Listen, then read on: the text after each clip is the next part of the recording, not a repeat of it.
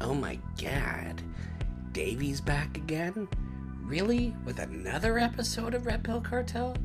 Like, seriously? What does this guy do with his time? Oh yeah, he makes a podcast when he's not working at a Babylonian slave labor job. That's what he does. Right? So, anyway, I would love to have a studio where it's soundproofed and everything. You could probably hear in my episodes that there's these guys driving around who spent money on their cars to make it sound like a muscle car from like the 50s and shit. But they're just annoying. Like, let's face it. It's annoying. It's really annoying. And nobody wants to hear it. Except for the driver. Am I right or am I wrong? Prove me wrong. Prove me wrong. Prove me wrong on this. Anyway, I have returning champion Stefano Emilio on the show. And he just brought the fire tonight. We had such an awesome conversation. And so I'm going to promote him and his band, The Android Meme. And I'm going to play a single they haven't released yet called So Vile. And what a title for a song, right? Trust me, when you hear it, I hope you like it, because I fucking love it. I jam to it all the time. And, yeah, he gave us some backstory on the song, how it was written, all that shit. And I really hope you guys enjoy this episode. Sorry, I'm stumbling over my words because I'm a little bit drunk right now. But anyway, I hope you guys enjoy this episode as much as I did. And I love you guys, and thank you so much for tuning in all the time. And you guys know what you got to do, right? Yeah, you know, right? Smoke a fat one. Drink a beer, or 2, or 3, or 4, or 5, or 6. Whatever gets your buzz on. And relax and enjoy the show. And thank you so much.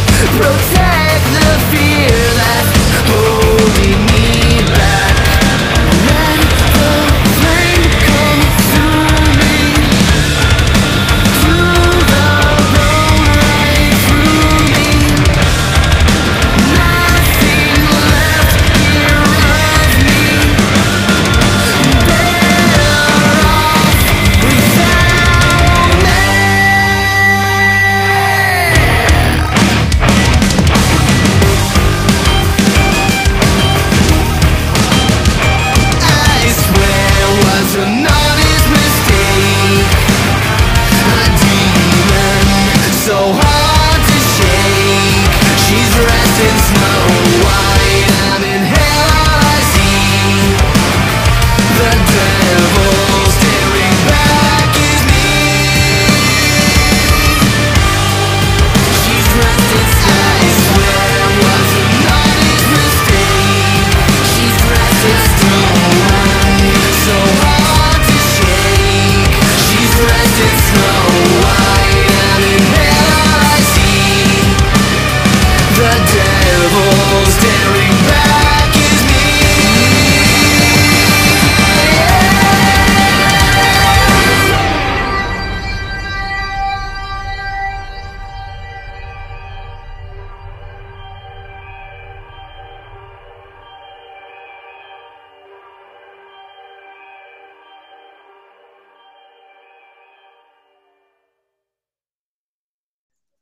Welcome back, Cartel, to another episode. Actually, it's episode 80 tonight.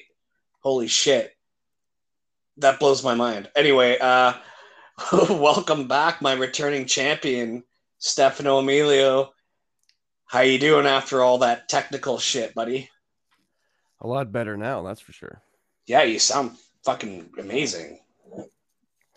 Well, bought some new equipment for band stuff, and it has a multi-purpose for me, I guess, so I can use it for little interviews as well, and perhaps a future podcast.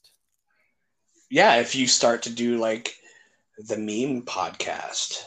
Yeah, thinking about it. Right? Like, it's something to think about. Like, but it takes dedication, man. I've been consistent. I've been trying to be consistent, you know, and I feel like the more consistent that I get, the more people just keep fucking coming, and they keep flocking in, and they keep. Yeah, you got to be consistent with this type of stuff. It's like they just like they seem to like to latch on to it and just keep going with it, you know. So I get it. I'm super grateful for that, you know. You should be. Yeah.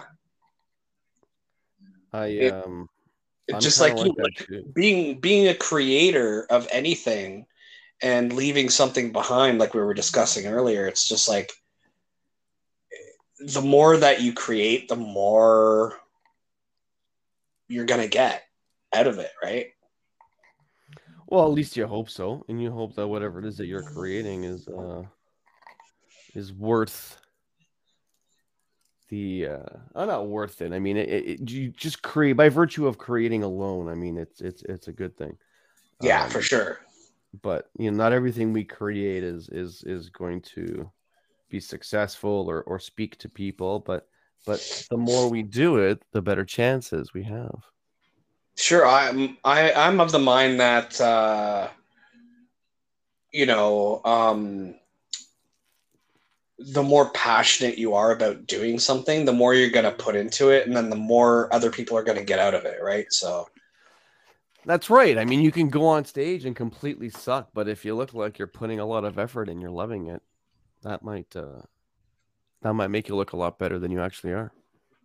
Yeah, it's just like me. Like I can't really afford to make this show, the production of it, like super good because I'm doing it off of a cell phone. But I'm grateful that I'm able to do it on a cell phone, you know? And it's like, you know, people ask me all the time, they're like, dude, you have a podcast? I'm like, yeah. They're like, and they're like, so how do you do it? I'm like, well, I just do it on my cell phone, you know? And it's like, holy shit. And I'm like, you know what? I could make it a lot better if I had the money or the equipment, the money to purchase the equipment. But I'm just doing what I can do with it now. So it is what it is, man, you know? And I'm just having a fucking blast doing it. And I'm grateful to meet all the guests that I've had on here, like virtually, you know? But I got to meet you in person, and that was fucking awesome. And now, you know, I got to jam with your fucking band, and it was amazing. That's right. It was super fun, dude. Did I tell you that my wrist hurt so, like, pretty bad for, like, a week after that? Really? From plucking the bass, yeah. From slapping the bass? From slapping the bass. Slapping the bass, man.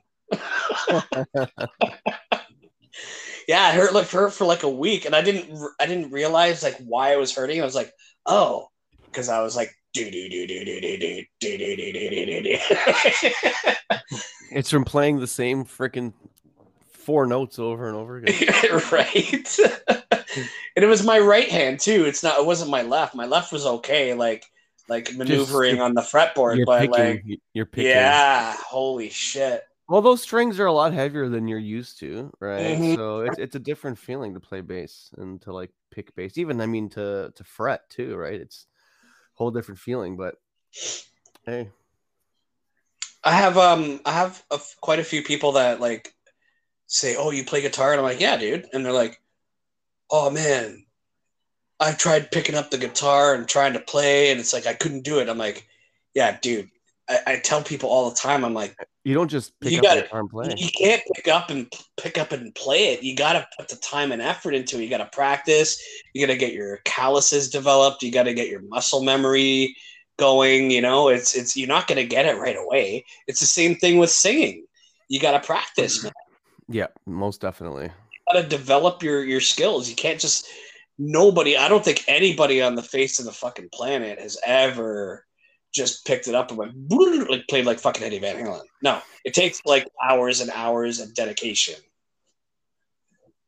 So 10,000 hours. Yeah, here's some advice to all the people that want to learn an instrument. You're not going to hard. Get it right away. Yeah, it's going to take you time. Exactly. You're going to get frustrated. You're going to want to quit. Just don't quit.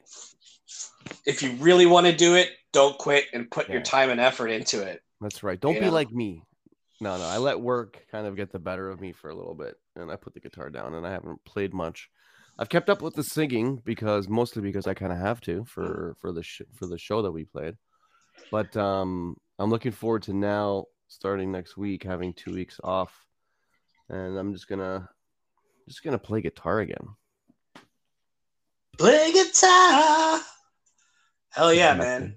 I miss it because I live in an apartment building right now, and it's like I haven't been able to play for a long time and just like really fucking rock out, you know? I used to come home when I was working security. I used to work the night shift, and when I was living in a house with a basement, you know, I would get home, get fucking super high, and just jam totally rock out with my cock out, dude. Not literally, but you know, it's just like I would come home, get stoned, and then put on something on the stereo and crank the stereo and then crank my amplifier and then just fucking wail away, man. And I was getting really fucking good at it at one point, man. Like really good with the metal speed picking and shit. That's not easy.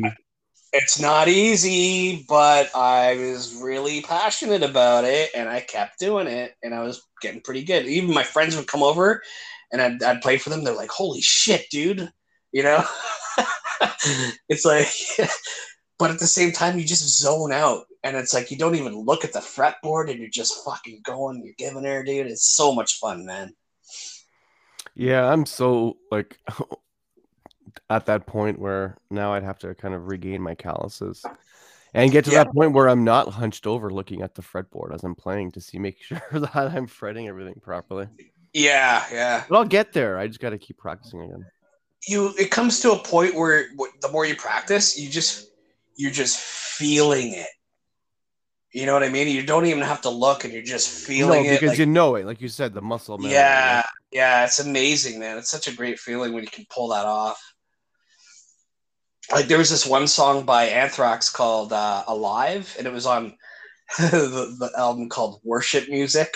And it was a huge pentagram with people looking into the pentagram, right? That was the album cover. And but the song Alive was like my jam, dude. Like I would fucking kill that song. And it just made me feel alive, you know? It was so great. That's Love awesome. that shit. It's so much fun, man. But yeah, so well,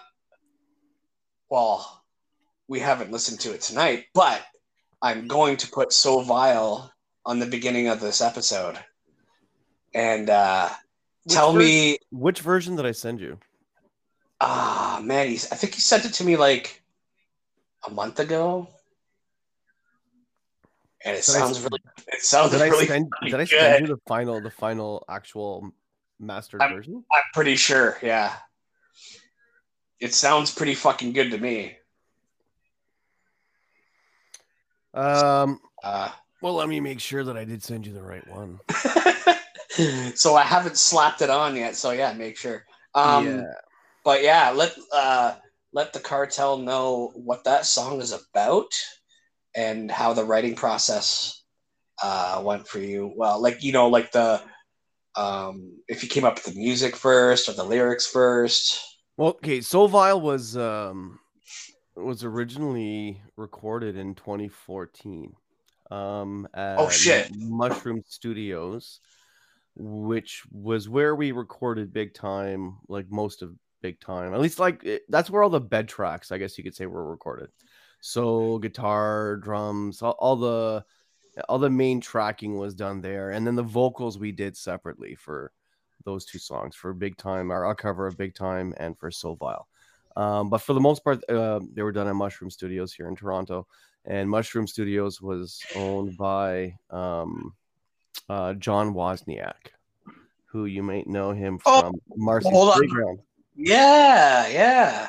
Okay, so he owned the studio, and Matt Wagner was working out of there, as well as some other friends of ours at the time. And then from there, we finished the songs, various kind of like home recording setups. When Matt was kind of in between studios and just recording out of the apartment that he was living in. That's where we kind of, final mixed, and at least I should say the final mix of the original version of it.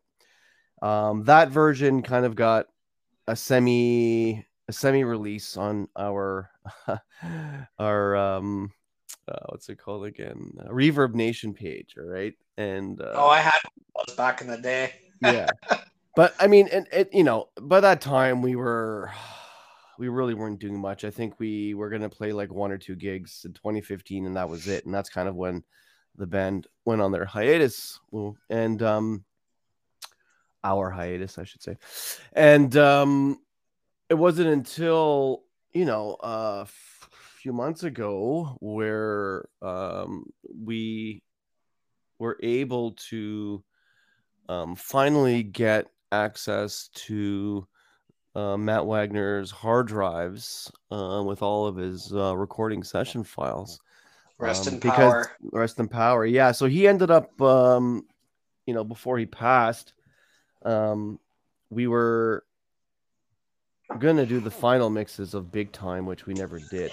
But anyway, when he passed, he was working out of Desolation Studios, and Desolation Studios is kind of in partnership with Play Dead Cult, the clothing line by Stu, and the band A Primitive Evolution, which are friends of ours, and Brett Carruthers from A Primitive Evolution, as well as Birthday Massacre, I should say, because he's also the bass player for Oh, Birthday I Massacre, love that band. currently on tour. Love that band. Chibi, I love you. So yeah, I've hung out with those, not so much her, but some other members years ago. But yeah, She's absolutely adorable and an amazing singer. I've only briefly ever met her. Mike, or Rainbow as he's also known, was the guy in the band that I've probably seen the most, spoke to the most. But anyway, so Brett Carruthers and I sat down and we remixed Big Time, and we remixed So Vile. Now, So Vile really needed a lot of work, because unfortunately by that point, actually they both did. Big Time did too, but all the live drums had to kind of get all redone to some degree. And so how we did that, the reason why was because they were just we didn't have access to the original drum, I guess, files, like the recording files of each individual drum, like the kick drum, the snare, the overheads, toms, Like it was all mixed down as one audio file, and it was really terrible sounding for whatever That's reason. crazy. At that stage, Matt was kind of far gone, I guess, and his ears just were betraying him, I think. So everything was attenuated in the sense where like you really weren't getting. It was just EQ to shit. It was terrible. So what we did was we kept it there in the mix, but Jake went in and reprogrammed every single hit that Matt physically played. So That's insane. and I'm talking every single hit, including all the ghost notes. So all those little weird sounds here and there that make up kind of like the tone and like ghost notes, stuff that like you don't really notice per se offhand, but if it's not there, you notice a difference. You know what I mean? The rim shot, rim shots. Here, it makes a difference. That's right. And so bless his heart, it took him a week to do it. And honestly, like it's incredible. It's really incredible what he was able to do. And so we took that, and then Brett did his magic, and I mean he cleaned it up so much and added his touch and for both those songs. And honestly they sound fantastic. And of course they were mastered by Roger Leon, formerly of I think Masterdisc. But anyway, he's a great mastering engineer. And yeah, I mean that plus you got that's how it was physically kind of done in the history of that. And you want to kind of go into the actual meaning of the song and the lyrics. Well, you also have Matt's backing vocals, right? Oh yes, absolutely. That's what stood out to me in this song as well. They're very prominent, and they're very haunting, knowing the circumstance. I love those backing vocals, and you told me those are Matt's vocals, right? Oh yeah, that's Matt. Matt did all the backing vocals for that song. I mean, some of them are mine here and there. There are a few layers of me, but for the most part, it was Matt, and it's very much Matt's voice. If you know Matt's voice, you'd recognize it. It's pretty haunting. Yeah, we were kind of figuring out, like, do we really want to keep them? Did we want to retrack? And it's like, no way, man. We gotta keep Matt's voice there. And when we play it live, we keep those tracks in there for live as well. So even though if Matthias and now our new bass player, Daniel, if they're doing backing vocals, they'll sing with Matt's voice, which is kind of right. Cool. And for those of you who want to know how Matthew Von Wagner's work is all about, check out Alpha Galates. And I'll put that in the show notes as well, because it deserves attention. They were an awesome band. Extremely technically gifted, all of them. I think it was like 2009 that I heard them on 97.7 Hits FM, and I went out and bought the CD immediately. Wow, hey, you were one of those. That's cool. It didn't sell, man. It's a shame because like there was a bidding war when they got signed.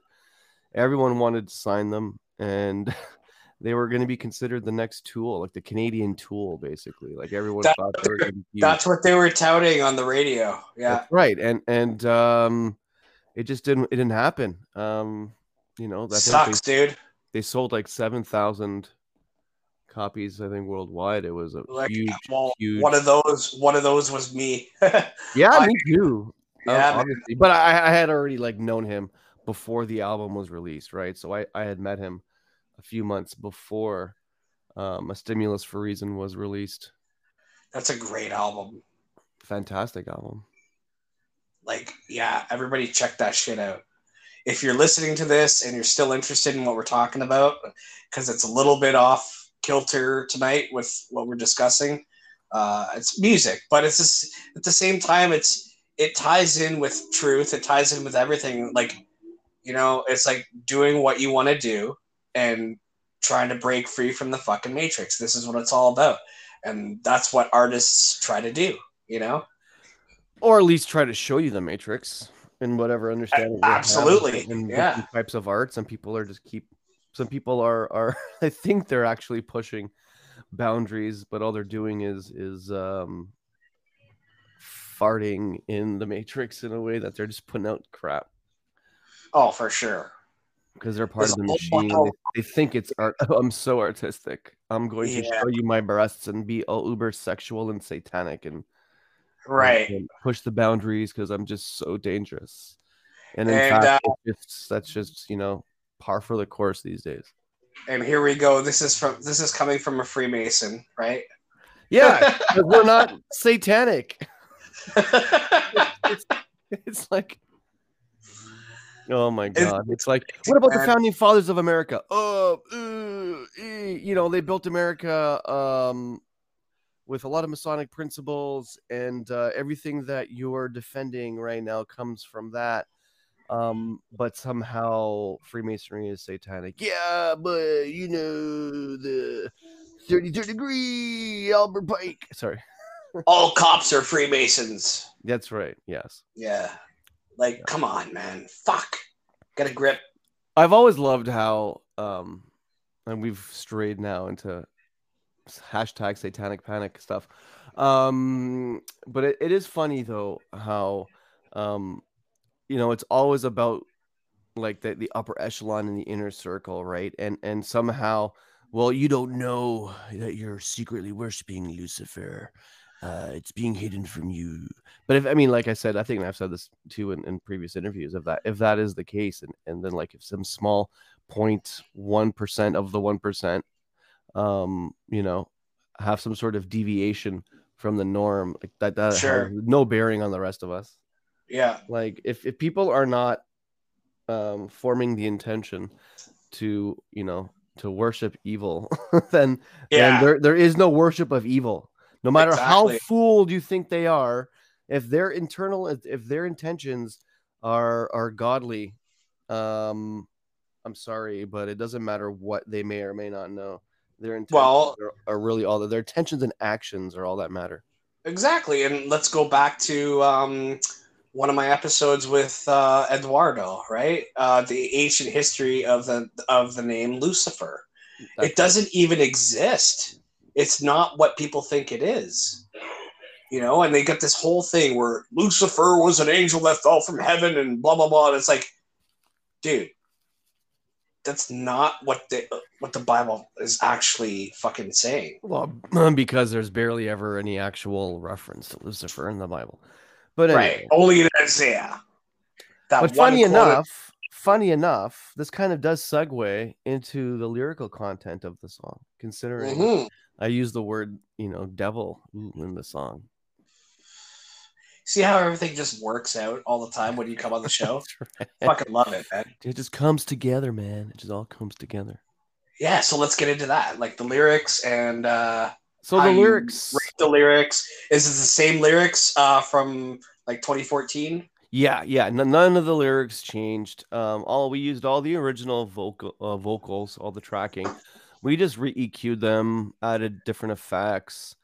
Worked with different volume levels and like in how they appear in the mix. But the words are the same, and that song was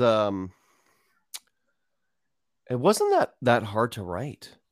It just came to you because you did a sacrificial ritual before you. That's right. Made the song. No, right? Because the meme is a mixture of kind of conspiratorial, political, trying to wake up the world to what's going on type stuff, exploring those types of ideas. But then there's also an element of my own personal kind of like self-loathing and personal emotional stuff. You know what I mean? Like songs about whether it's from our original EP or the album Ordo Ab Chao. There is always going to be the element of that, of personal experience. There's a song that was recorded actually, all but vocals, in that session of 3 songs, because it was Big Time, So Vile, and another one called Window. Window still needs vocals. I've never recorded them. I'm not sure if that song will ever see the light of day or be heard. I'd like it to, because I mean it's a Matt Wagner special. Like that one there was mostly just him and me. And I'd say mostly just him. And you know it too. I mean, it could have been an Alpha Galati song, basically. Wow. It was like, yeah, it was kind of like, and in some weird, yeah, compared to So Vile, because So Vile was done in a way, although Matt was one of the principal writers, it was written, him and I kind of arranged it and put it together in a way that was very Android meme-esque, like it was done with that purpose.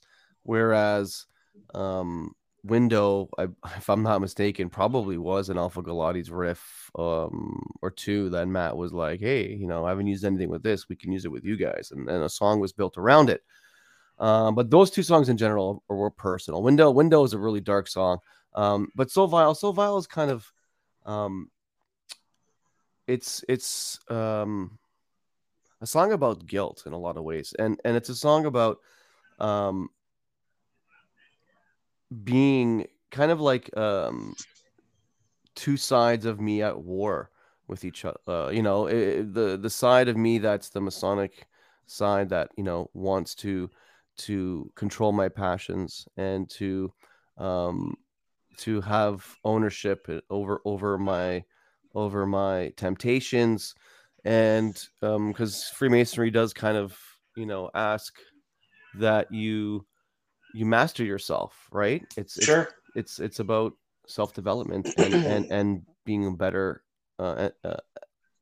in every which way, and one of those is not giving into temptations when it comes to addictions and doing immoral things, right? And of course we can get into the different varying degrees of what morality is, but how ironic that you say that, because most people think that Freemasons are just all about giving in and all that shit, right? Yeah, but it's like the complete opposite. If anyone who ever actually reads any Masonic ritual or has ever, found a ritual book or whatever, not the ones here in Ontario, because ours are kind of coded.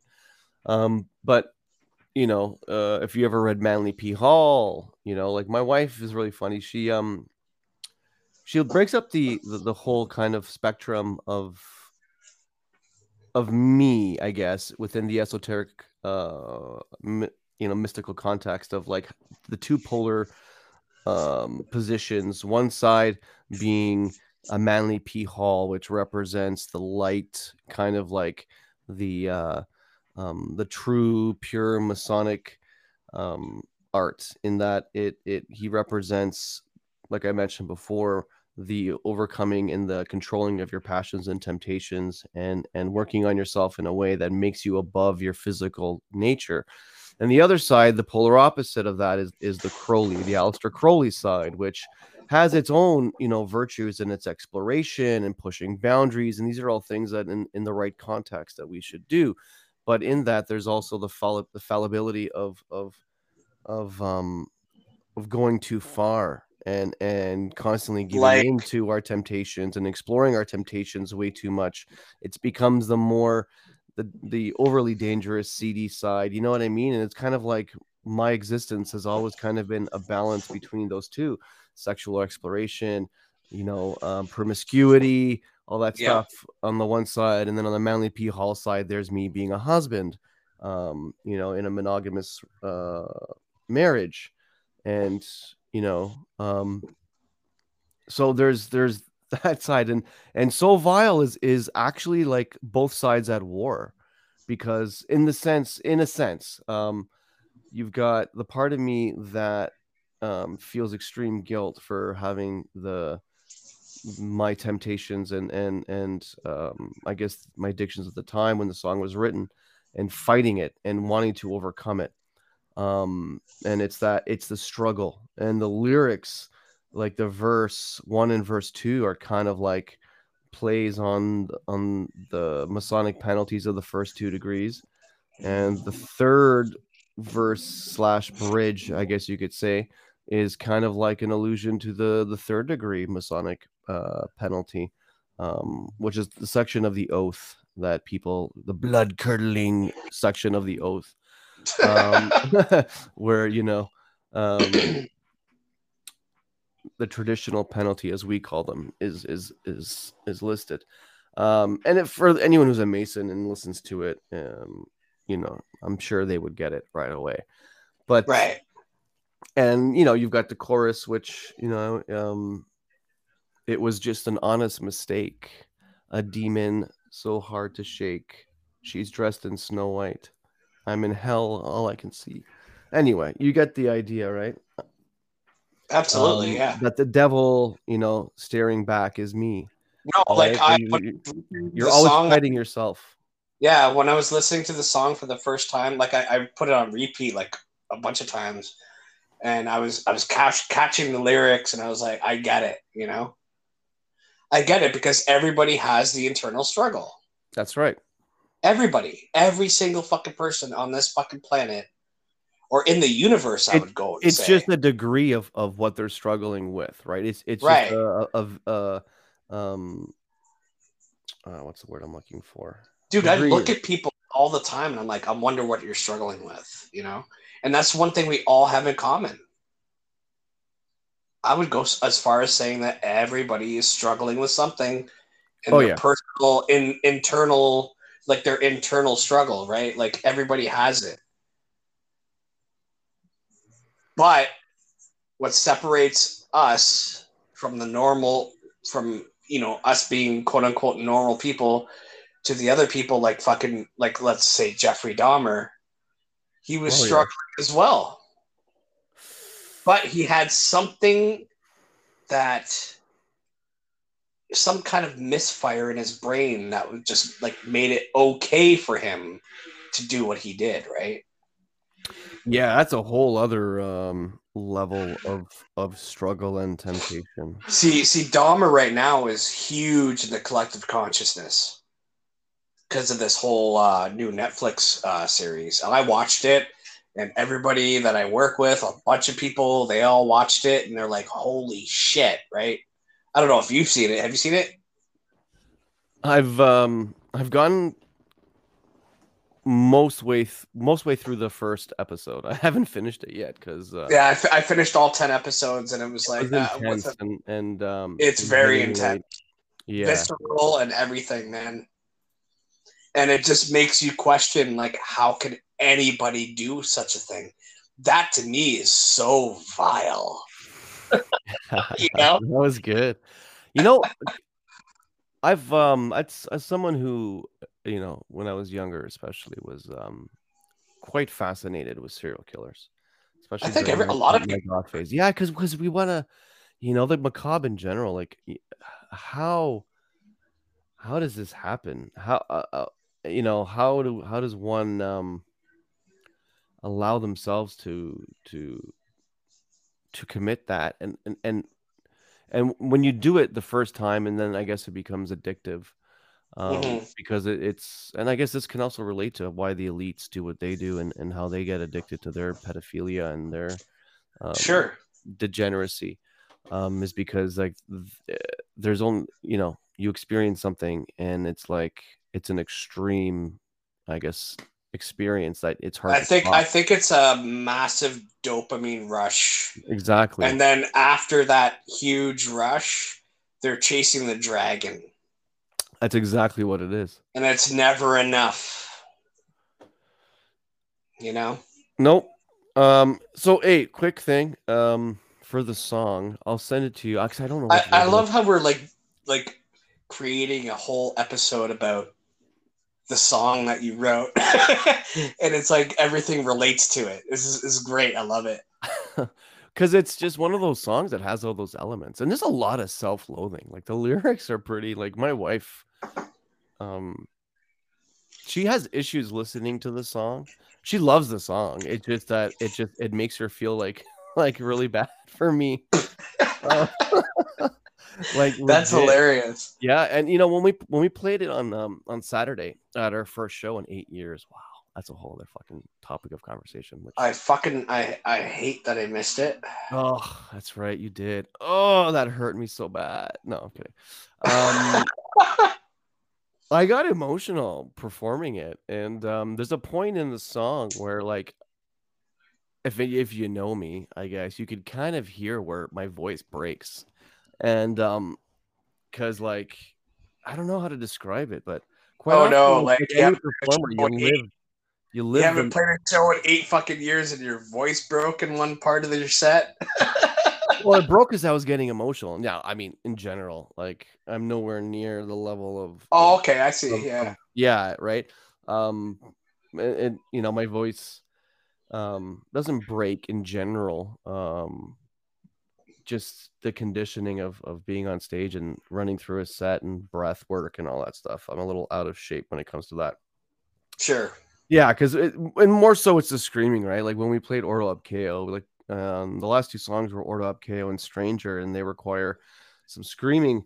And I'm at a level now where I've had to relearn how to scream, right? So reconditioning my voice. But unfortunately, when you go from like your first scream of the night and it's like fucking intense, your vocal cords, even if I scream at, you know, using the right part of my throat, I still require a little bit more time, I think, to kind of condition it so that it doesn't affect my regular singing voice, because it still does. It still does. And actually, during our jamming stages, when we were getting ready for the show, and rehearsing, I blew my voice a couple times. Fuck. But hey, I actually noticed. Got through the show. People loved it. Yeah. And it was received well. It was well received. We drew pretty well. Most of the people that came were actually coworkers of mine, or you know, people that that I supervise. So, and a lot of them were like blown away because they see work Stefano, right? Like the guy who's sure, keeps his shit together, seems pretty, like, you know, decently mild mannered.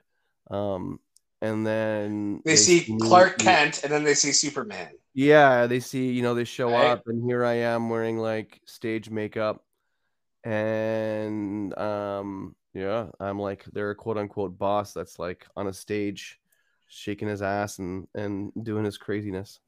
I love it. Yeah, like it really is like Clark Kent and Superman. Yeah, because I can't be like that every day. Exactly. And I mean, even wish we could, to some degree, but I mean, it's still performance, right? And it's still like intensifying a part of you. You know, it's like getting a magnifying glass and like intensifying light, you know, and concentrating it. Like a performance is a concentration of all these emotions, and you're supposed to convey those emotions through the performance. For sure. And it becomes real, right? And you do, in a sense, exercise the demons. And that was the first show that I've done. Well, I mean, it was the first show in 8 years, and it's the first show since, you know, being more or less sober from the drugs I used to do. Did it feel good? Yeah, because I was used to always getting high, either like before or after, and it was really, really nice to like. And you know, I mean, I don't count cannabis. No, well, that's God's herb, right? So. That's right. Yeah. So it was, you know, like, and that high kind of lasted, and the shitty part, though, the shitty part, if I have to be honest, is after the fact, right? It's the come down of that wonderful high of playing this gig, and you know, and then watching some videos and hearing myself and like, oh, all the shit that's like I wasn't happy with. Yeah. But no one said anything other than one person who actually gave me a very, very fair critique. But other than that, after the show, yeah, but they're also like a performer themselves, and and they're close enough to me to know that they can, you know, be honest, and it's constructive, right? So, and thanks, Sarah. And no, it was good. It was good. But you know, I've always had an issue with hearing myself too, right? Like, I don't like how I sound half the time. Yet I listen to our music all the time. I don't know how to describe it. It's like It's weird. Um, so I'm kind of at that stage now where it's like it's been a few days and I want to play another show just so I could be better than the last show. You know, like for redemption. It's like I'm just gonna keep playing shows, chasing the fucking show dragging, right? Right. Which is To healthy though. yeah, That's a but is it though? Because healthy, like right? I'll be honest, man. The last couple of days, I've been kind of depressed. I don't know how to describe it. Like, Oh, no way. yeah, it's like after show blues, I guess. Because I just there's all these things that I wanted to do differently, and even though it was the whole point of that show was, because we kind of we were on the edge of being prepared. You know what I mean? Like we sounded really good. We were really tight. Like kudos to the band, like Jake, Matthias, Daniel, and Chris. And Chris played only a couple songs because he got really busy with his work and he wasn't able to jam with us the last 2 or 3 weeks. Oh, did Chris actually go up there and play? He went on stage and he played 2 songs. Yeah, he played cool. I Love Berlin and Looking Glass. Oh, nice. He could have played Ordo Ab Chao and Stranger, but he wasn't sharp enough yet. And by his own admission, he felt that it would be better for him to play the songs that he knows how to play well, and let us do the rest. So he took some video from the side of the stage, and that was cool. I noticed a comment that he said in the I think the in our Android dudes chat. Yeah. He said, "Sorry for my drunkenness" or whatever. And I'm like, I laughed at it. Yeah. You have no idea. So he had a few drinks, and towards the end of the night, he was trying to pick fights with people in a weird way, in Chris's own way. I don't know how to describe it. But it was too funny. It was funny, and the bouncer guy was like, "You got to get your friend out of here." Oh, no way! Well, because he was getting mouthy, he was getting lippy. Chris was getting lippy, and it was funny. It was funny. It was funny because we know him, and I know he wasn't going to do anything stupid, right? It was funny. It was just funny. But like the amount of time that I spent with him when we were jamming, he seems like such a laid back fucking dude. No one knows. That's the thing, right? That side of Chris is well held down, I guess, repressed. And every once in a while, it'll come out, but the average person will never see that side of Chris. They're gonna get, his day-to-day, like I say, mild-mannered side, which is, and that's who he is. I mean, he's very Clark Kent. Yeah, he's got his business, right? Like his Secure Crypt stuff, and which is growing. It's getting more successful. So awesome. Was the 8-bit Nintendo sounding intro, which I love, was that written back in 2014, or was that a new thing? Nope, that was that was definitely Matt. Wow. The Matt's in this song, I think the coolest little synth thing that Matt did was in it makes me feel like a boss is incoming, like a fucking like a yeah I can totally hear that. Boss, right, dude? I fucking instantly when I heard it, I was like, oh my god, this is my jam, Yeah, it's a really cool because I'm a huge NES fan, right? Like I love going back and playing NES games frequently, just because it's like the nostalgia factor. I'll boot up a game and I'll play it for like maybe like 5 minutes, but like, yeah, fuck this shit. But at the same time, it's like it gives you that nostalgic feel when I was playing it back when I was a kid, right? So when that intro came up, I was like, oh, I love it already. That was actually, it was one of Matt's, last songs, because he was doing something with a guy named Roddy. Most Non-Heinous was the other kind of project that he was working on before he passed away. But in terms of actual drum playing, Big Time and So Vile was like the last real kind of indication of Matt's playing drums the way Matt plays drums, and no matter what Jake did to kind of enhance and kind of reprogram, it's hit per hit. You know what I mean? It's still the soul of Matt. It's what Matt played, and what he played is still in the recording. It's kind of buried, but it's still there. We did use that original track to kind of add emphasis to the drums because, like I said, it's hit per hit. You know what I mean? Like, I still think it's like one of his best ever drumming performances. I mean, if you listen to Alpha Galates, obviously there's a lot of that going on, but and some of our stuff too, because Matt played drums on a lot of our songs, like most of the songs on Order Up KO, right? So, you know, who did vocals for Alpha Galates? Matt did. Matt did. Okay. Yeah, Matt was the vocalist and drummer, and it only wasn't at the end. Holy fuck! After they got dropped by EMI, and they pretended to break up as well, sort of. And when they started playing shows again, with us actually, and Matt kind of went back out front. So the way it kind of started, but Matt, like Alpha Galates was called the Hollow, right? That was what they were called before. And they were in Alberta and in Calgary, like, well, more specifically Medicine Hat. So they come to Toronto in 2005 and they get big as the Hollow. And then bidding war happens and they're about to sign. They signed to EMI and they changed the name to Alpha Galates because there was another band called the Hollow at the time, or at least from the 80s or some shit like that, from the 90s. And then Matt decided that he was going to play drums and sing.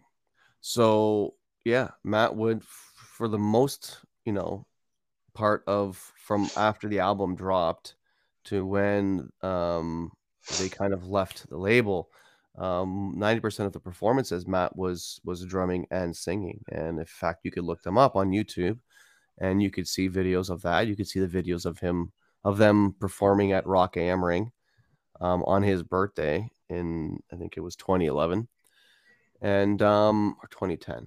I think it was 2010. And you could see him like slay those drums and sing without, like he was just such a phenomenal that's phenomenal. And then here you go, you talk about, one of your favorite bands, I guess, Birthday Massacre. So the current drummer of the Birthday Massacre, Phil, was also an Alpha Galates drummer. So when Matt decided to go back out front and play guitar and sing up front, Phil came in and played drums. And that was for the last few months of Alpha Galates' existence. Right. What do you know what Alpha Galates means? So it comes from it was originally supposed to be like the inner circle of the Priory of Sion, right? So shit! Wow. So yeah, so the secret society, the secret circle within the secret fucking super secret society. Holy shit! The inner circle wild. Called Alpha Galat, right? Because Galat was French word, and then we just pronounce it Galates or whatever because to Angloize it a bit. But it was, so you could honestly say Alpha Galat would be the Alpha Galat, right. Yeah. So Alpha meaning like top tier, right? Yeah.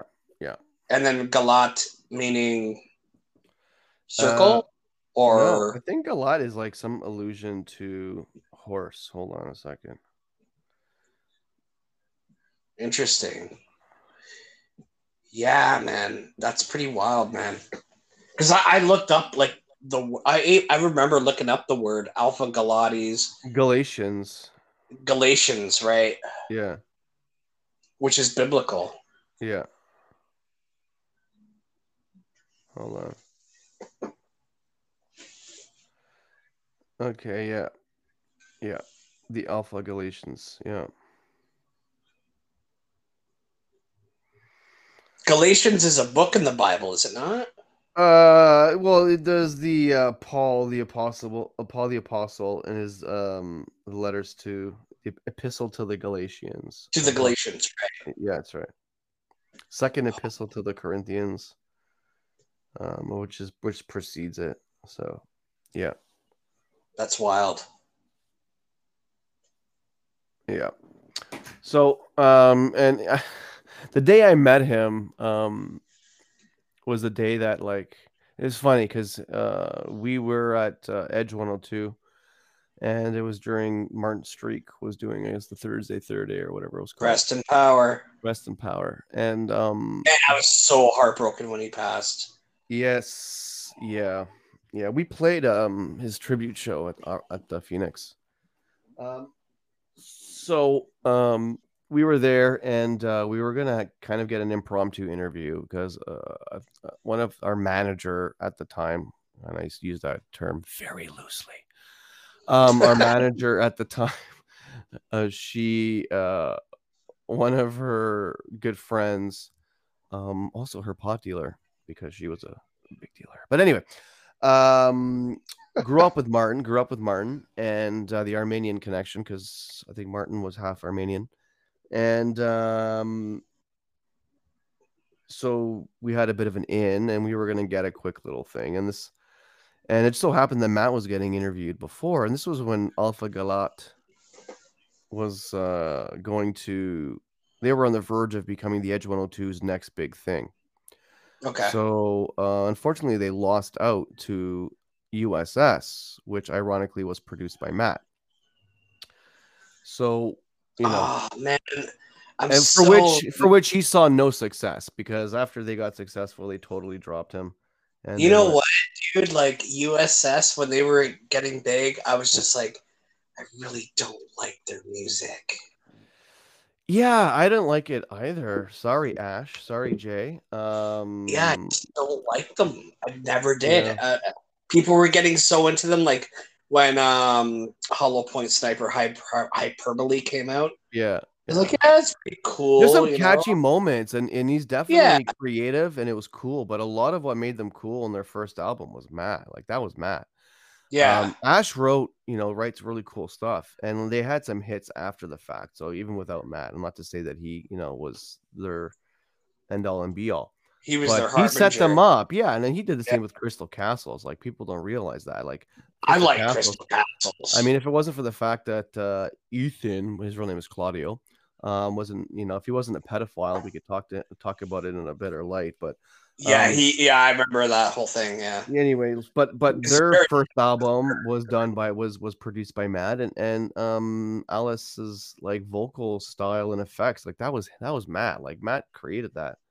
Yeah. Matt, was the kind of like the thing behind the early USS as well, in my opinion.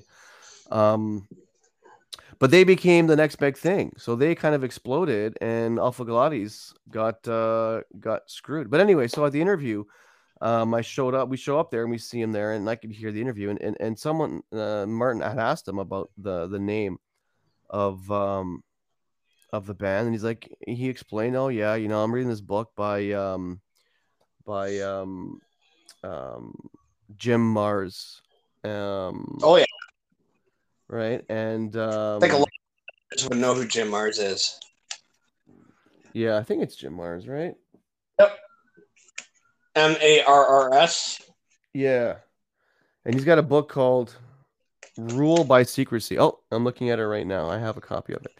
So basically, Matt was like, so I got it from this book by Jim Mars. And in the background, you can hear me say Rule by Secrecy.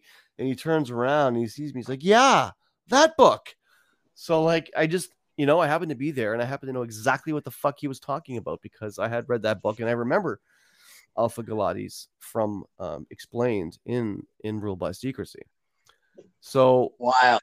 Yeah. We never ended up getting an interview because Chris showed up late, and I don't think, even regardless, I don't think there was time. So, but anyway, that kind of introduced me to Matt, and we went to go see them play at the Horseshoe like 2 months later, and that was it. Him and I chatted, and then, serendipitously, I ended up at his house chasing a drug dealer. I'm meeting up with a drug dealer, and it's a good thing my parents or brother listen to this. Don't listen to this podcast. But I showed up, and They knocked on his might. door on off of Queen Street and in Parkdale, and meeting up with the guy, and then the door opens and it's Matt, and I'm like, holy shit, like what are the chances? So Matt and I basically spent the next 5 to 8 hours just talking about recording stuff, and I had a copy of our EP. He listened to it and he was like, it's okay, I could make you guys 100 times better. And we were like, okay, cool. And that was That's it. awesome. And then that's how it started. And the first song that we tracked and recorded with Matt was Left Right Parasite. And it was also I love that song. Yeah, and Matt plays guitar on that because that was right at the time when Chris left the band and Chris got booted. And which was a necessary thing for his health and the band. Yeah, and we won't say it.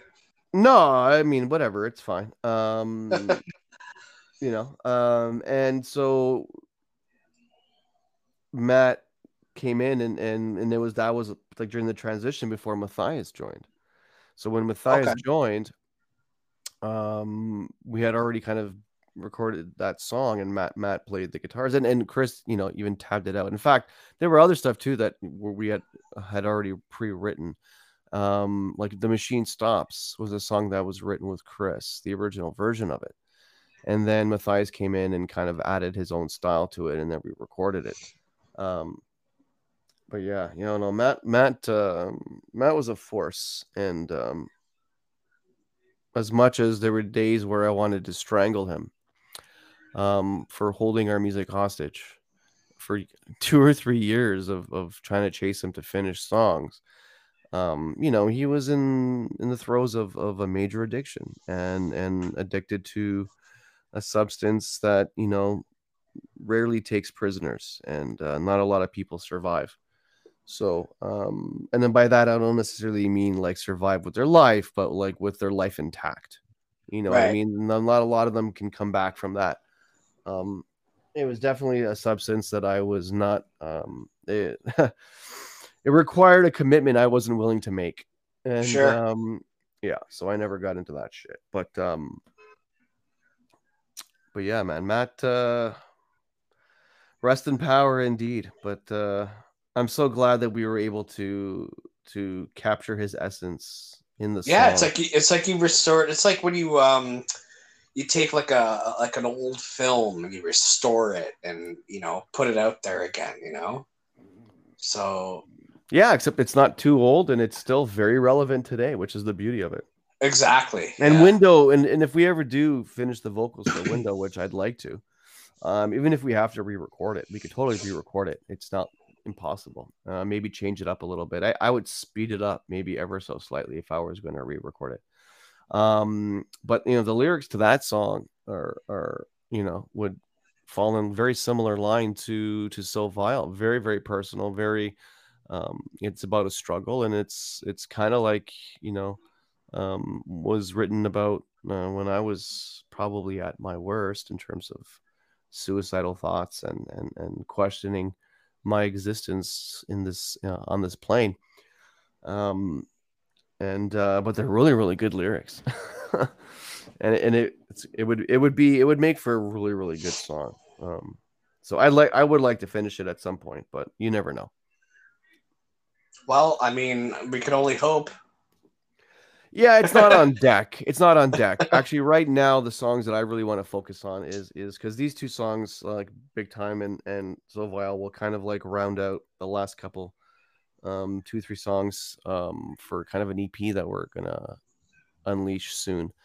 And there's still, I think, after So Vile, there's only one more, maybe two, but I'm gonna say one more that we're gonna add to this, and kind of end it there. The song's called Scapegoat. So right. Yeah, so I just got to finish. Still haven't finished the vocals for that because we were getting ready for the show when we kind of put recording aside. But we'll finish that eventually.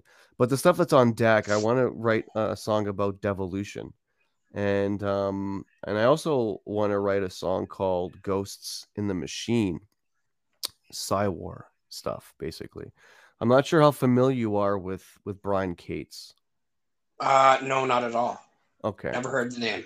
All right. So Brian Cates is a fantastic writer, and he has been an investigative journalist, I should say.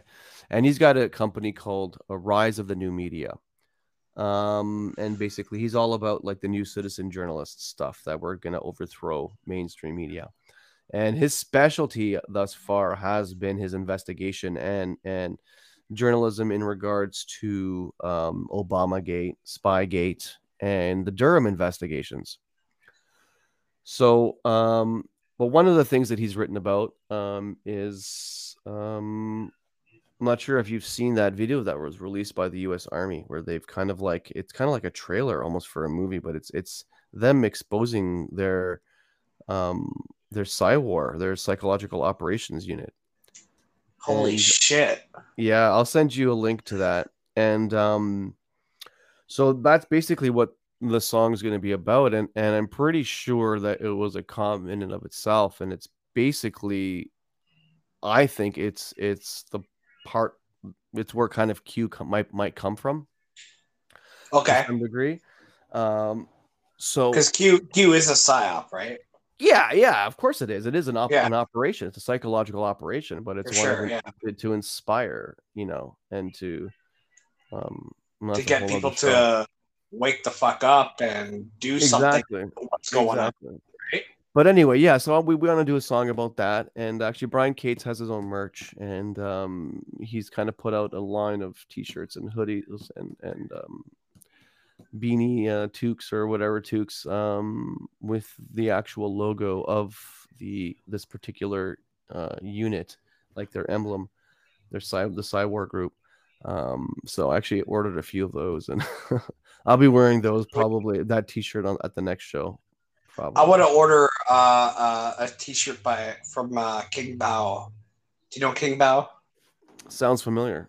Yeah, so he was the UFC fighter / musician that called up Jimmy Kimmel and Hollywood as pedophiles after he won a match.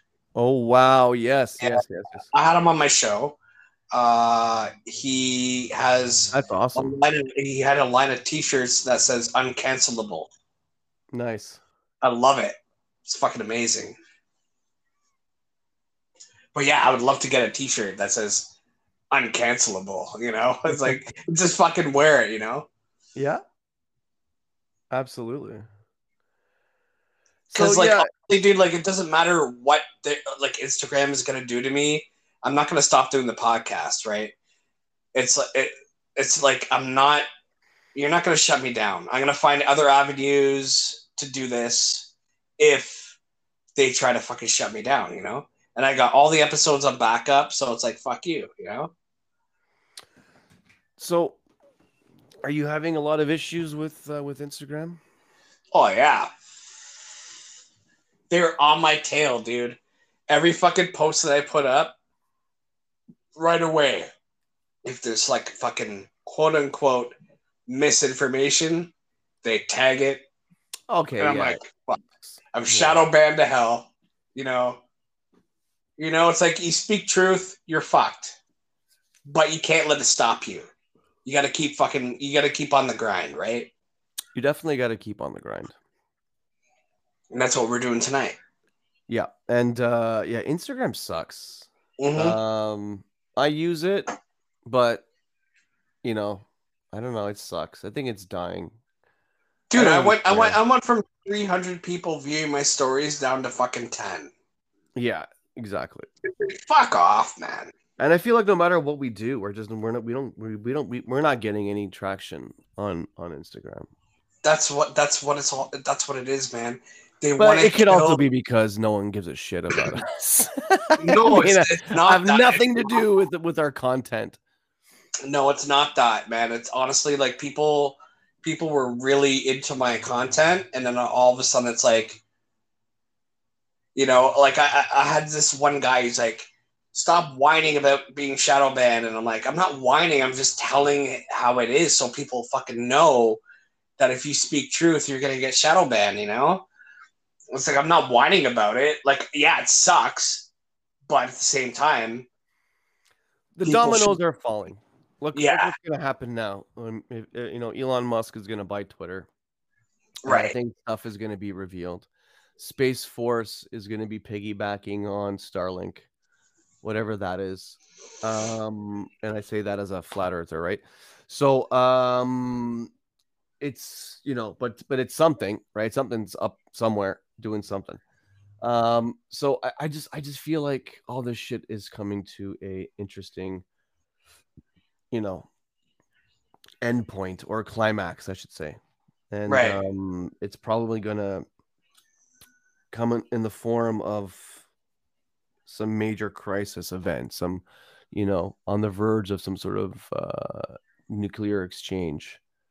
I mean, it could be nuclear, but it could be But at least the chemical. threat of, I don't think it happens. I think it's like another Cuban Missile Crisis type idea where Yeah, we're it's gonna be just on the like verge of something. red flag upon red flag upon red flag, and like this whole I went on a podcast last week called Disinfobation, and those guys are fucking hilarious, dude. But we were talking about the DART. The I don't know the whole acronym thing, but it's when they smashed that fucking thing into an asteroid and tried to nudge it. Oh yeah. Right. So, and then like the best thing that NASA could come up with was like shitty fucking Atari style CG. Right. But and it almost Eh, makes you wonder though, like, are they just doing it like to make it this obvious, just so that they could kind of laugh at all the science, like the Science deniers. or not the science deniers, like it's they're big fans, like all their science NASA fanboys, like all these people that are so obsessed and like any little article about like some unknown or newly discovered galaxy, it's like all this bullshit that they put out with all these really stupid like you said, really crappy CGI, yet they're all over it because they're just so conditioned to be that way, and they Yeah. just I think mean, that, like, yeah. there's a gentleman named David Weiss, and I didn't get him on that podcast because everybody was getting him on, right? I And know he's David Weiss. I don't know him yeah, personally, yeah, but I know who you're talking about. Yeah, yeah, yeah. I have his app, his Flat Earth app. Oh, nice, nice. Yeah, it's Flat Earth Dave, right? So Yep. he put a video out. And it's like it said, look how easy it is to fool NASA lovers, right? And I showed my coworkers this, and they fucking died laughing, and because they know what I'm all about, right? Right. But anyway, it was like like the Earth. It was a picture of the Earth, and then there was like a solar panel, like a satellite thing, right? And then he's talking to these NASA lovers. And he's like, "Hey guys, what do you see here?" Right? Like, oh, it's a above view of the Earth with a satellite. He's like, yeah, but wait. Look at the picture. Look at the picture. And they were trying to like bash him right away. He said, no. Look at the picture. Just keep looking at the picture. And he turns it upside down, and then you see land with the clouds in the sky with a solar panel. The bottom is like, this is us. Yep. And they couldn't fucking say shit, and they had this funny look, funny expression on their face, because he's like, I just tricked you. And this is exactly what they are doing to you. Cognitive dissonance, though. People They are turn just the not fucking photo gonna. upside down. They turn the photo upside down, and it makes it look like you're looking at the world, like planet Earth from above orbit, with a solar panel and a satellite. Right? It's crazy, man. Craziness indeed.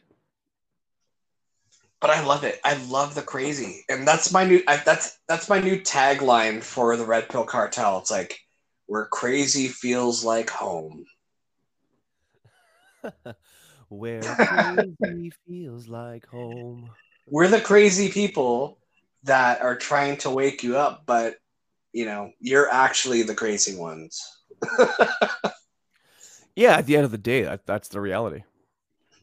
Well, I don't. I never judge anybody for not seeing the way that I see, because it's like I was there too, So why would I get angry at people that don't see how? No, and it's not about being angry at those people. It's about just being angry or frustrated with their lack of interest in the truth, lack of interest. That's what it is. Listening to the arguments and then weighing it out for themselves and making a decision. They don't even want to hear it. That's exactly those people that we have the issue with.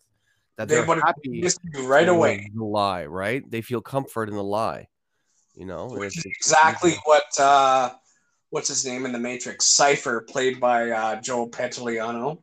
That's right, and that's the song "Separation Anxiety" on our EP was. There you go. Completely based on that character, and in fact, we even use a sample of him. Right? I'd rather take a bite of the steak and remain ignorant. Yeah. And there's so many people in my life that just choose to be that way, and I'm like, dude, if you just take the leap, that leap of faith, but they won't. It's too difficult. It is very difficult. It's also the same people that bought into the COVID bullshit, and that like it became their crutch. It's like they found their calling. It's to wear triple masks while they drive, and by themselves in a car. It's in my mind, I guess, a form of mental illness. I do feel sorry for them, but up to a point. I mean, like, I was at, I don't know if I told you this story, but when I was at work, this is probably like a month and a half ago or so, but this family, mother and father, the father was pushing the cart with a child in it, and this car drove by in the parking lot really slowly, but it nudged the cart with the kid in it. Yeah. And the guy got so mad. He's like, what the fuck? And I was getting mad too. I was like, what the fuck, dude? And I looked at the driver, had a mask on, right? Yeah. And I said, take your fucking mask off so you can see where you're fucking driving, right? Yeah. Yeah. It's just crazy, man. Like, why are you wearing a mask in your fucking car?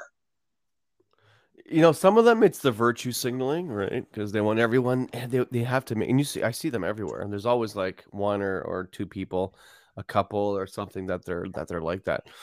I think either in their head, they I don't know, either they're paranoid or they're so attached to their ideology and their side wears masks.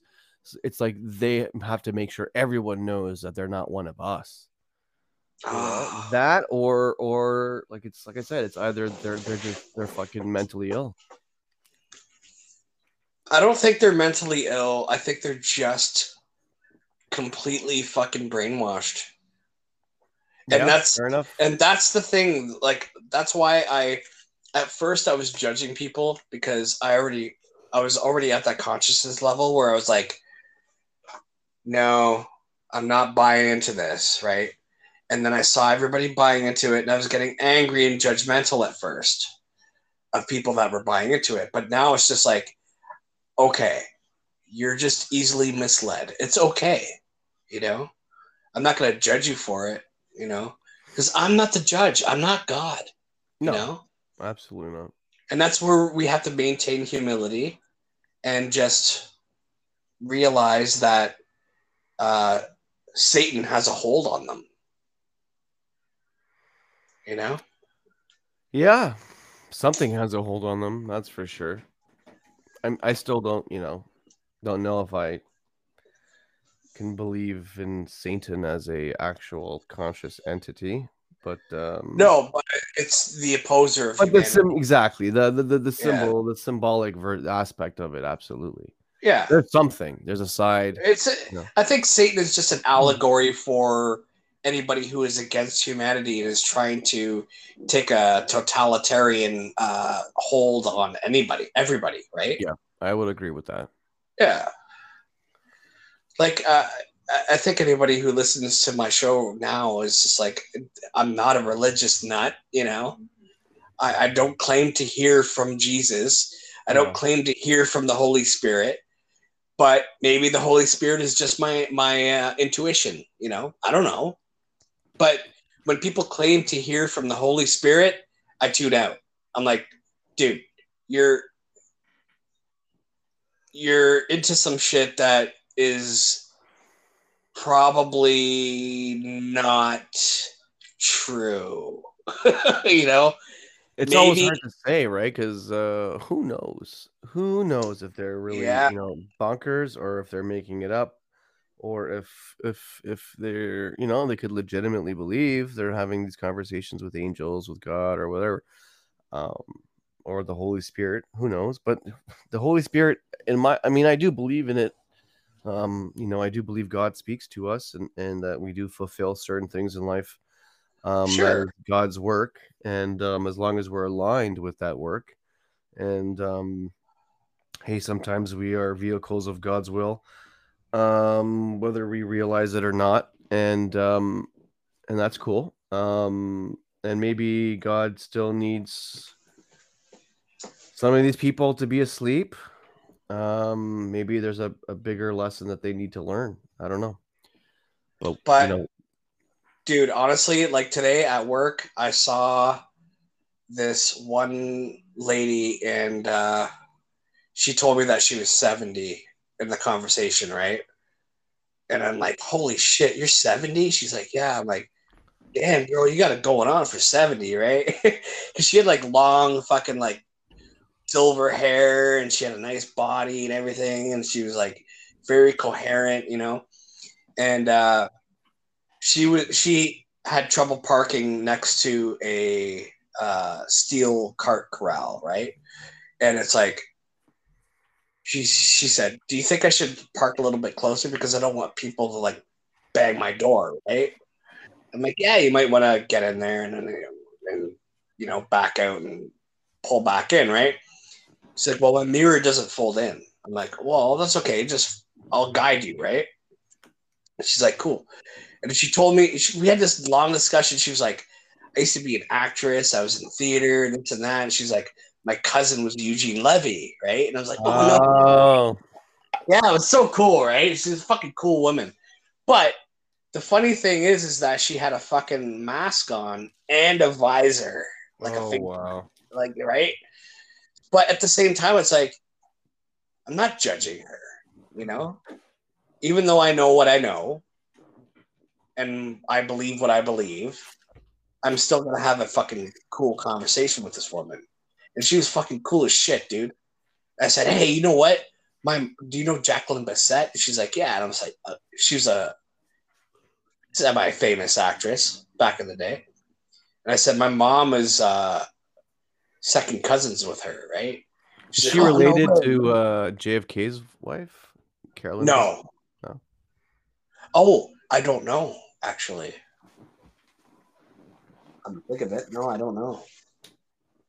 But anyway, this 70-year-old woman, she's still got it going on, She's got a little bit of a hobble, but she's fucking cool as shit. And she's beautiful, And it's like, from whatever you could see, considering she was wearing a mask and a visor.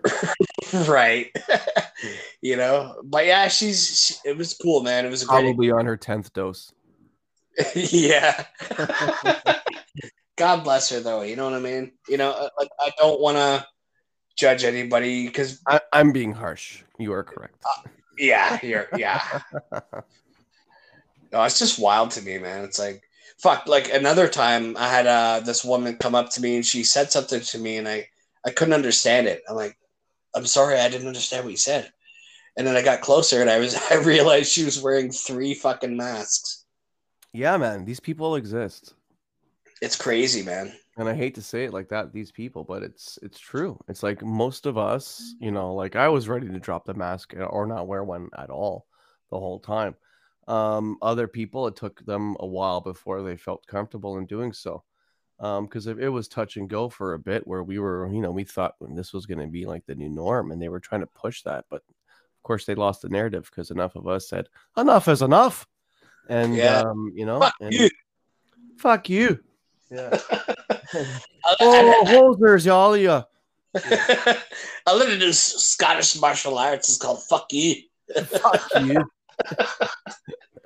Oh, I love the Scots. No, but like there's this one girl, and she's really cute. She's very pretty at work, and I said, "Holy shit, you're not wearing a mask anymore. What gives, right?" Because I like joking around people all the time, right? And she was like, "Oh, you know what? I was wearing it not because I'm scared of COVID, but because I don't want a customer to see my face because I don't know if they're gonna fucking come after me or something." So it was like a comfort thing for me. So there's different perspectives that people have regarding the mask wearing. It's not always about COVID. It's just they like to wear the mask because they don't want to have any kind of You want to be more anonymous, I guess, eh? yeah, exactly. Yeah, I think a lot of people are wearing it just to be more Oh, anonymous. fuck those guys. No, I'm kidding. Well, look at Ghost, look at Slipknot, look at Kiss, look at fucking all these bands that wear masks and shit. It's like anonymity. Like when you go back to Carl Jung, right? Carl Jung said that when you put on a mask, you become yourself. Yes. Yes. It's fucking wild, man. Yeah. Yeah, because now you can behave maybe in a different way and not be held personally responsible for it because you won't be recognized. Right, but guess what? When you're not wearing a mask, you can be yourself as well. You certainly can. It's just a lot harder for most people in society. Yeah, and I think that that just goes back to like conditioning, right? Like we grow up in an indoctrination education system, so it's like we don't want to necessarily be ourselves because we are indoctrinated right from the start, right? Absolutely. Absolutely. Absolutely. Any other major points you want to cover? I think we're good, man. Honestly, I think this was a great episode. It's And kind of a warm up, getting back in the swing of coming on here because it's been a while. But it we has should been get the other guys on. We should do another show, and we definitely should do another one that's a bit more controversial because, as fun as this has been, I don't think this is going to make the top three. well, of our interviews, from yeah. before. Well, the interview with the whole band that we recorded, we put out there, it's still in the top 10. I think it's like number 8 right now. Well, that's pretty good. Yeah.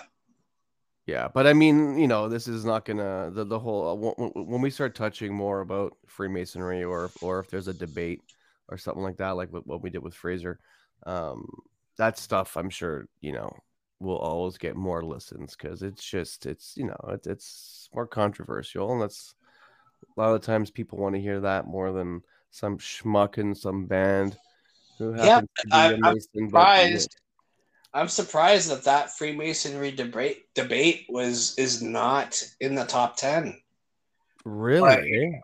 Yeah, but like that was like a while back, right? So people are like tuning in more to the newer episodes. So who knows? Our first 2 interviews were those. The first one that one's in the top 10, right?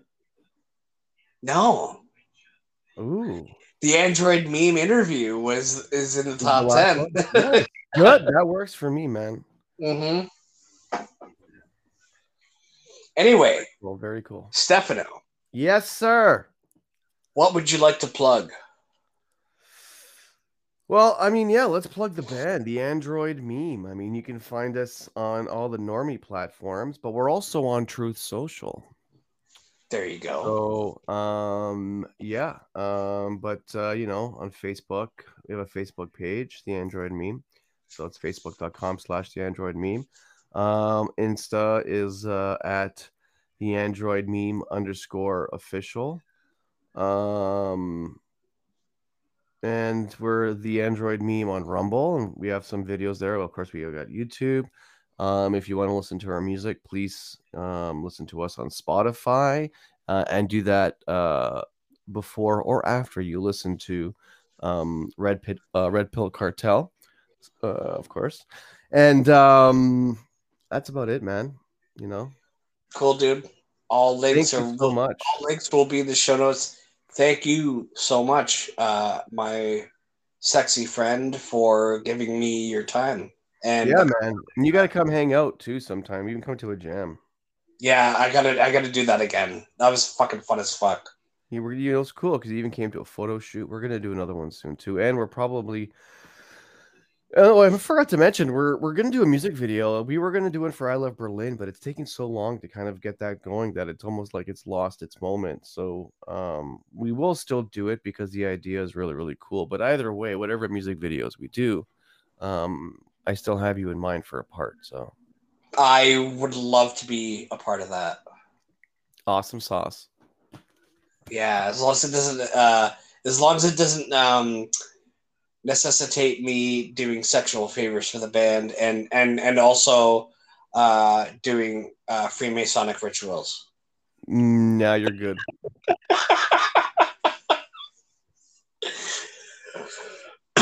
You see how it works, guys? Cartel, like, it's not all fucking evil when it comes to Freemasonry. You have these. And none of it is actually evil. That's the whole point. None of it is. It's whatever Right. people are doing, misinterpreting symbolism and you know. We have to start using symbolism against the evil people. Yeah, absolutely. Right? That's what I think. I mean, Like, literally, Freemasonry is all about finding God within yourself and being a better person. At its most like complicated, esoteric level, it's legit realizing that we are all part of God. We all have a responsibility, therefore. Simple as that. I think people are overcomplicating things, and they're diving into rabbit holes where it takes them into a like an area of their life that they feel like they can't come out of. I mean, like, once you dive into a rabbit hole, you're like, holy fuck, I'm discovering all this truth, and what do I do with it? You know? So I don't know. Start a band, write songs that talk about this, and start a podcast. I don't know. Do something. Just fucking do something, and don't be a fucking worrywart, dude. Just love Stop people. being a bloody wanker. That's it, man. Yeah. You love your fucking neighbor, man. You love your neighbor. You do what you do. You be happy. You know, God gave you this life for a fucking reason.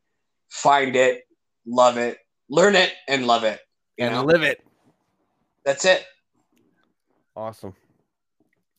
Steph, love you, man. Love you too, have a good night, and thank you so much for your time.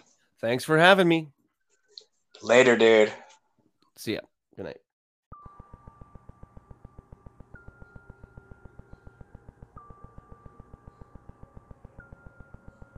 Really, Davey? Really? You hear that? You hear that shit? Police sirens going off once again in Brampton, Ontario. I know, dude. It's getting worse and worse out here, but, you know, it is what it is, Nigel. We gotta do what we gotta do and not be so fearful about what's going on around in our surroundings. Davey, how drunk are you right now? You know, I'm still got a couple beers to go, but whatever. Okay. Anyway, Cartel, we love you, and we hope you enjoyed returning champion, Mr. Stefano Amelio on the show, you know. But we also have to pitch. Well, we have to pitch, right? Right, baby? Yeah, you know, it is what it is, but, you know, I don't know if that many people are going to be on board because we don't have a lot of extra content, but you guys know, if you like to support the show, you like where it's going, support it and give us a couple bucks a month on Patreon. Davey, you just stole everything from my dialogue that I was supposed to give. You know that I do this all the time, but you just stole it from me. And I was supposed to be the one who is doing the outro, and you took over. What the fuck is that? Sorry, dude. Do your thing, man. Do your thing.